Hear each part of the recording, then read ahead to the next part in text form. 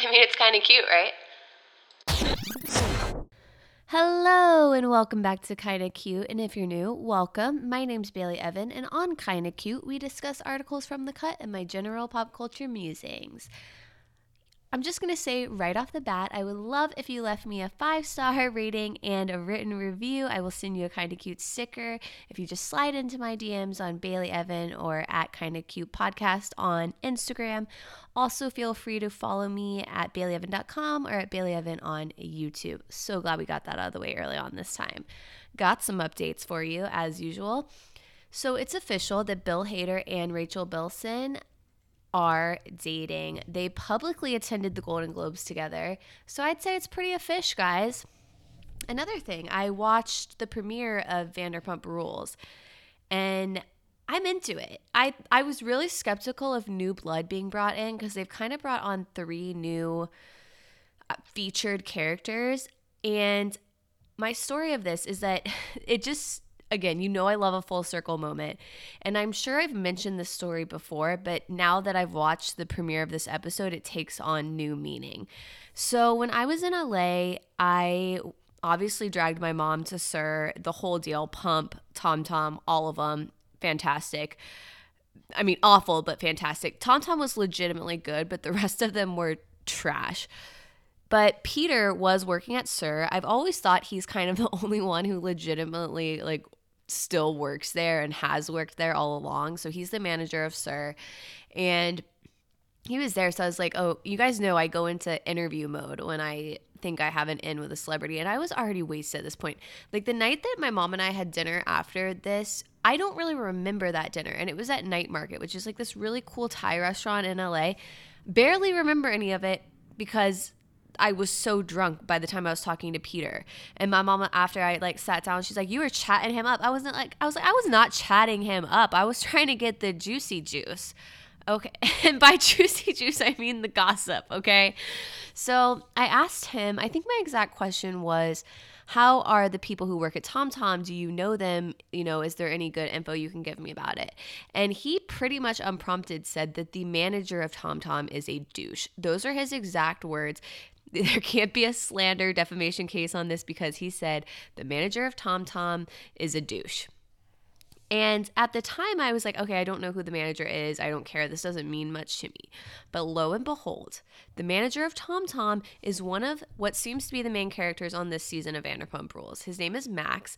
For some reason, all the girls seem to be into him, and he seems like the quintessential fuckboy. I thought I knew who the quintessential fuckboy was before I watched this episode, but it gave it a whole new meaning for me. Every time I thought Jax was bad, no, Max is worse in my mind. He's just so cringe and gross, and I just feel like he doesn't have respect for women. And if I'm picking that up on a 30-minute episode, that doesn't bode well, dude. Because trust me, I know what they say about editing, and I know certain reality stars have their seasons where they're painted to look good or bad or whatever. But I swear, I really think this first episode of him, he is destined to be worse than Jax. I don't think he has a soul. I think he might be a sociopath. So those are our updates for this week. If you watch Vanderpump Rules, tell me what you thought. And let's get into our first article of the day. First up, we got Model Says Her Nudes Raised $700,000 for Australian Fire Relief by Madeline Aguilar. I could be wrong, but I don't think we've talked about an influencer in a while, so I thought it was time to bring that back. And today we have a model/online sex worker whose name is Kaylin Ward. She's 20 years old. And as The Cut writes, she says she raised over $500,000 in just 3 days to help with Australian bushfires by offering to send nudes to anyone who sent her proof that they had donated $10 or more to bushfire relief organizations. She wrote, every $10 you donate equals 1 nude picture from me to your DM. You must send me confirmation that you donated. So the article goes on to explain that she literally had to hire help to go through all of the messages she got to make sure to confirm that the people who were messaging her actually had donated to legit organizations. And by Monday after her posting this, the post had gone viral, got over 73,000 retweets, and she says she raised roughly $700K. She now calls herself the Naked Philanthropist on social media. Now, I really liked this tweet that she tweeted from the Naked Philanthropist where she wrote, my IG got deactivated, my family disowned me, and the guy I like won't talk to me all because of that tweet, but fuck it, save the koalas. And honestly, good for her. And to Instagram, I say let her have her Insta back. And this dude and her family is whack. Like, did they not know that she was a sex worker? The article says she's a sex worker, but maybe she hadn't done sex work and nudes before this. But nonetheless, I feel like it's kind of unfair for her to dump her for this, because this to me is life. 700K, that's on par with what some of the biggest celebrities have been donating. I think Kylie Jenner just donated $1 million. So I don't know. I say big ups to this girl using nudity for good. Everyone wants to take issue with everything, but I'm into it.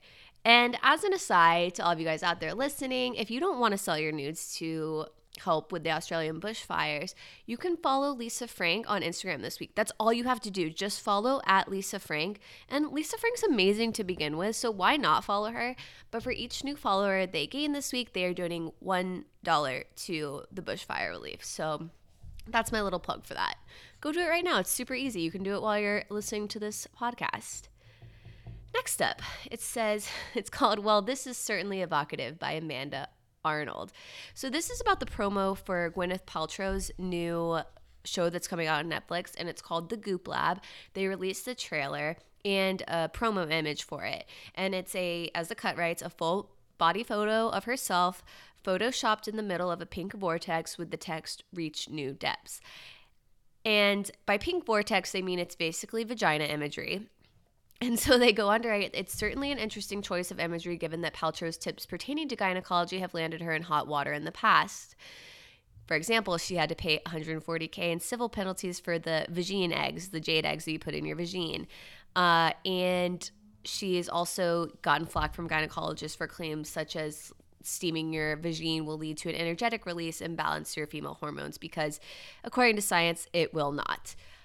So I watched the trailer on this to do a little extra research, and it's only over a minute long. It's only 1 minute and 8 seconds.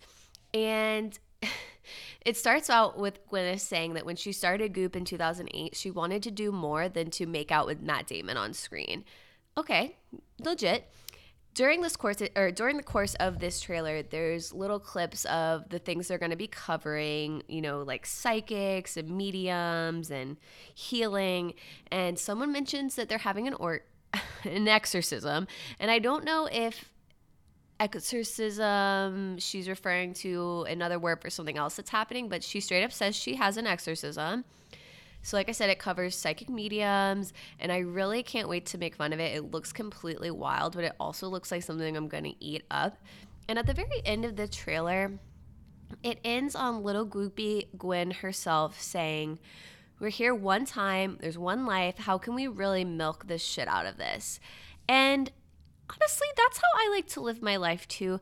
The more I read about little Gwenny and her privilege, I'm like, maybe we do have more in common than I give her credit for. Because I want to milk this shit out of this life too, like a big old uddered cow. Not to bore you guys with 2 influencer articles today, but I had to include this one. And since we were already covering Influencers Week this week, I figured I'd throw it in. It's called Is This the Most Bizarre Influencer Scam Yet by Bridget Reed. And I think I cover some weird crap on this podcast, but this might take the cake. So this is the story of a man named Paul Zimmer, who used to be a huge deal on the app Musical.ly, which was actually bought recently, or I think within the past year or two, by TikTok, which is one of the fastest growing, super all the rage social media apps these days. It's movie clips. There's like it has sort of like a niche content, I would say, like girls dancing. And to me, we can talk about that another day, but it's kind of disturbing because it's a lot of underage girls dancing kind of sexily who have, 15 million followers. So it's a little weird. I'm not into it, but okay. So Paul Zimmer, he had 7 million followers back on the day in Musical.ly. And I read the cut article and I read the original article. So I learned from the original article that all of these 7 million followers actually transferred to TikTok, which, as I said, is literally one of today's most popular applications. This man, Paul, is supposedly 24 years old right now. And he looks like your basic ass white boy, brown hair. I mean, like cute. He looks like the kind of person who would somehow get 7 million teen girls to follow him on Instagram, which I really don't know the specific breed of person it takes to do that, but you know the look I'm talking about. And The Cut describes his content as follows: doing things like making thirst trap videos of himself lip syncing to R&B songs and flashing his abs with captions like Happy Black History Month. Oof. Yikes. That's our yikes of the week this week. But that's not the juicy part. So they go on to write that Zimmer was disgraced in 2017 after it was discovered that he had been soliciting gifts from his followers via Musical.ly's live streaming app called Lively. Zimmer had promised things like personal videos and DMs for cash donations without actually following through. After the scandal, Zimmer went dark, wiping his YouTube and Instagram accounts, where he had around 1 million followers, and remained silent for almost 2 years. So another thing that the Cut article doesn't mention that I found from the original article was apparently at the time where he went dark on social media, he had a fiance named Jamie Rose, who was also popular on the app. And when this all happened and went down, she also deleted all of her social media presence. And here's where things get actually freaky deaky. In October 2019, Zimmer suddenly returned with a post about an actor named Troy Becker, who looks exactly like him as in Paul Zimmer. He writes, "This actor at Troy Becker IG kid literally looks like a younger, sexier version of me, crying, laughing face. I don't even use social media anymore, but I had to post this, ha ha ha," Zimmer wrote. Becker's Instagram, tagged by Zimmer, showed an account with very few followers, with Becker saying only that he was blessed to be filming my TV show. Zimmer then followed up a few posts later to say that he was retiring from social media but would be giving his accounts and their followers to Becker. And he wrote, "Because he's one of the dopest people I know, and he's literally my younger twin, my much younger twin. I believe Troy's 15 or 16 years old," Zimmer wrote. Not only did it seem like Zimmer was trying pretty poorly, it must be said, to rebrand from an influencer to an actor by pretending to be another person, but that person was very much purportedly a teenager. This announcement post, like the first one he made about Becker, also showed Zimmer with a beard, seemingly to make him look older. So if you're not getting the gist of that, basically, Zimmer seems to have made this other fake account called Troy Becker that's supposed to be a teenager, but really it's just pictures of current day Zimmer, who, to remind you, is 24 years old. So beyond the two accounts having super similar writing styles, internet sleuths found photos of Troy Becker on the Instagram account of an LA-based acting school called The Heller Approach in June, 4 months before Zimmer reappeared. More evidence supporting the idea that Zimmer was indeed simply trying to legitimize himself for his new career with a hilarious, shoddy grift. Furthermore, I got this from the original article from the New Statesman, which says, Becker's IMDb page indicates that the actor may have had doubts of his own. While in its current state, it includes very little information. A cached version shows that Troy Becker's nickname was Paul Zimmer. The page was cached a week before Zimmer did his original side-by-side with his supposed doppelganger. Now, you know we love a scammer on this podcast, and this is a new breed if I've ever seen one. So The Cut goes on to write that there's now hundreds of comments on Troy Becker's TikTok saying things like, "Paul, it's really creepy you're pretending to be 16. CEO of pretending to be a different person." So allegedly, Troy is still posting TikToks where he marvels that people think him and Paul look alike. So The Cut ends this with saying, why did this man think he needed to stop being a TikTok star to become an actor? Why didn't he change his name? Why did he want to become a teenager? Why did he think this would work? I have so many questions, and yet to answer them might break the magic that is how simply fucking weird this story is. And I agree with The Cut. It's so weird. Like, this man needs help to change this deranged behavior, because this is a new one. I mean, but this is the problem with internet culture is by doing this deranged behavior, you become known. As someone who is like kind of in with the 15-year-old culture, I have never heard of this man before.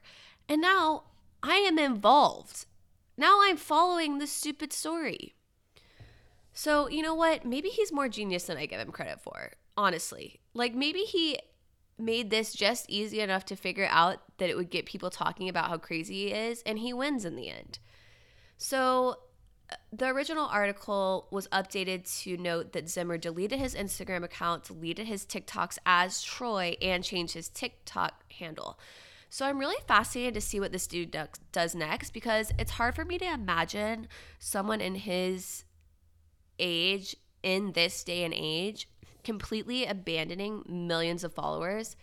Because that's the money makers these days. Let's be real. Having followers equates to money. It equates to ad money. It equates to deals.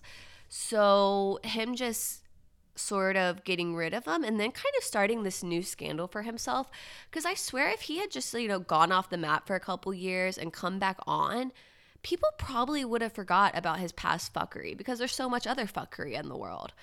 And a lot of social media stars who do way worse. I mean, I got the impression that he was kind of running, it was like a Cameo situation, this Lively app, and Cameo is that thing where you can pay celebs to do a message for you. And I feel like he was just not following through with giving his messages or whatever it was. So while that's really shitty and bad business, I think that he probably had loyal enough fans that this could have been remedied. And instead, he just went this insane route. So who knows? Next article is I really thought he was going to kill me and bury my body. A romance author accused her husband of poisoning her. Was it her wildest fiction yet? By Leila Shapiro. So this article is a request from Virginia. We haven't done a Virginia request in a while. It's good to have you back, girl. And I have to say that this combines a lot of things I like. True crime, fiction novels, and not just fiction novels, but paranormal romance novels. Twilight who? Intrigue, drama. And I mean, don't we all like that shit? So this lady's name was Sherry Kenyon, and I have to admit, I was going to go into this article more, but the more I got into it and the more I read the comments, I started just feeling kind of bad and dirty about the whole situation. But I still figured it was worth giving you guys a little bit of a plot line scenario so that if you want to look into it more, if you want to read the article, you can. And this is on Vulture, which is a sister article, or I'm sorry, a sister vertical to The Cut. We've covered some of their stuff before, like the Hallmark Comic-Con thing, if you remember that. So basically, she alleges that her name is Sherry Kenyon. Like I said, she was an author of paranormal romances, and she alleges that her husband and one of her former assistants hatched a Shakespearean plot to murder her by poison. So she filed this complaint 9 months after her husband had sued for divorce, and it was like this crazy complaint just with all of these weird details and basically talking about the rudeness of the assistant and how she was kind of interfering with business. But the really shocking stuff was that she alleged that her hair and teeth were falling out and she developed nausea, tremors, disorientation, bone loss, facial swelling, and metallic taste, which she attributed to this poisoning by her husband. So the author of this article went to the author's house, which was the same one she had previously lived with her husband at. She has a Bengal cat there. There's little statues of fairies, wizards, raven skulls. And the author of the article was actually at the house for 3 days. And based on her description, this lady had definitely a flair for the dramatic. But one of her sons, a 19-year-old, was on her side. He says, his name's Ian, he says it definitely happened. There's so much evidence. So he believed his mom. And as an aside, there's a picture of Miss Kenyon as a young woman, and she so looks like Caitlin Dever from Booksmart. So if this shit's made into a movie, I nominate Caitlin to play her. So part of the reason I wanted to share this is because this lady's writing is just hilarious. So she kind of came to be known for as the Vulture writes, the dirty inventiveness of her sex scenes, where she talks about the heroine's cat allergy becoming an issue when she goes down on a half feline werehunter. She sneezes but perseveres. Some things are worth suffering for, she notes. Guys, that's worse than the Bezos text we talked about in the most cursed things of 2019. Like, that's an image I can't get out of my head, so I wanted you to have that. And this lady was just straight up quirky. She'd go to fan conventions. She'd be really great at remembering all of the fans that approached her. And one time she was apparently wearing a 3-foot faux black swan as a hat. And allegedly, Nora Roberts, who's a famous, person in that genre, took offense and said it was unprofessional. But the thing was, by 2011, Miss Kenyon was making shit tons of money. She was doing really well with her romance novels, and they were really successful. So, but this is the part where it comes kind of sketch. You don't know whose side to be on. I would definitely say the author of this article did not believe Sherry Kenyon. So I felt like it was a little biased. And she writes that there was an who you believe, it depends on who you believe, whether there was an elaborate conspiracy, but she gives the other side of what I took away that the author thinks happened. So I thought this was pretty juicy because Sherry Kenyon decided that one of her rivals was Cassandra Clare, who writes fiction about shadow hunters, and they have powers and fight demons. And as an aside, her series, The Infernal Devices, Cassandra Clare's, is one of my favorite YA novel series, and I think she might be one of my sister Danny's all-time favorite authors. So it seems like Miss Kenyon got jealous of Clare. And there was another son called Cable, who he does not believe his mom. And he says that she'd stomp around, she'd call Cassandra a fucking whore. So in 2016, Sherry filed a lawsuit against Clare, saying that Clare stole her ideas. And a lot of the literary community took Clare's side on this. And it was kind of at this point where, from people's accounts, Sherry's mental health started to decline. And this is when the divorce papers were served. She didn't appear to be well at conventions. Her book sales were flailing. And I thought this was another juicy part is the author of this article was trying to get quotes from people who had worked with her. And she gets one of them on the phone and tells them that she's writing an article about Kenyon. And the lady cuts her off and she says, "Let me just stop you right there. The farther I am from this story, the happier I'll be," and hung up the phone. So Sherry contends that this really had nothing to do with Cassandra Clare, and this was really about her husband and a lady that he hired as an assistant. And that's when Sherry goes on to say that it was this lady and her husband who kept her in the basement, poisoned her, and like I said, all of this is in that super deranged legal complaint she filed. And the husband, on the other hand, says that he came home one night, he saw her putting a spell on a rival author. He felt it was demonic, and he felt like she was a totally different person at the time. And actually it was soon after that he filed for divorce. So the author who spent 3 days with her says it was like stepping into the world of her fiction, an alternate reality where demons lurked behind every door. Now, Kenyon had her blood and hair tested for heavy metals, and all of the tests did not come back seeming like she had actually been poisoned. And Cable, her son, said she'd always been sick and that her teeth had always been bad, that she lived on fast food. He says she's by far the most unhealthy person I've ever met. Her not being sick was rare. And this lady just went a little wild. When she was in court for the divorce case, she allegedly called one of her husband's attorneys a fucking liar and randomly brought up pedophilia. And I guess now she's no longer working on novels. So that was kind of the end of the article, which I felt was kind of anticlimactic. And there is an aside at the end that says that she dropped her lawsuit against Ken, his assistant. But really what was super wild about this were the comments. And this is what I feel super weird getting into, because there's, last time I checked, 225 comments on this article, and it's her family members, allegedly, her aunt, her son Cable, just going at her herself, going at it in the comment section. And I know that's probably what I should have covered here, but I felt like I needed to give you that backstory. And like I said, I feel almost too weird and voyeuristic to get in too much into the comments.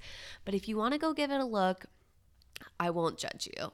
So that shit's crazy. I feel bad for her either way. If she's struggling with her mental health or she did in fact get poisoned by her husband, she's struggling either way. And I almost feel it's almost a common thing when people have that active of an imagination.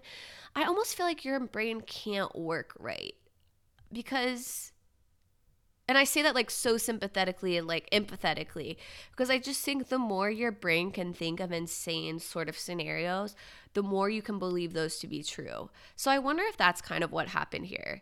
But again, would love y'all's thoughts on this. I know I kind of spent a while getting into that, and the whole article is even wilder, but I always have my links in my show notes if you want to check anything out. Legit shit this week. So I have two things I thought would be kind of fun for you guys to watch. I've been really into watching expensive taste tests on Cosmo. I was just watching the one Emma Chamberlain did. We love Emma Chamberlain on this podcast, and she just was on the cover of Cosmo and did one for them. Basically, they test different like an expensive versus a cheaper thing, like an expensive chocolate versus a cheaper one, bottled water versus tap water, and they have to guess which one's the more expensive one. I actually kind of want to do this on my YouTube channel. I might get Kenzie to set it up for me because I think it's so fun. But watch those. They're really entertaining. And then the other thing I've been addicted to watching is The Circle on Netflix, which is even cornier. And it's a reality show about these people who live in the same apartment complex, but they can't see each other in person, and they just contact each other through social media. And some of them are catfish, but you would never know because you never see them face to face. And eventually one's going to kind of take the crown as the top influencer. Like, it's a show that could only exist in this day and age. And it actually started in the UK because my sister watched it over there. And it's just kind of addicting. Like, it's so bad. It's like really that kind of mindless trash TV, but at the same time, a really interesting social commentary. So again, if you're into that, give me a ring in the DM, and I'd love to talk to you guys. And until next week, I will see you. Bye.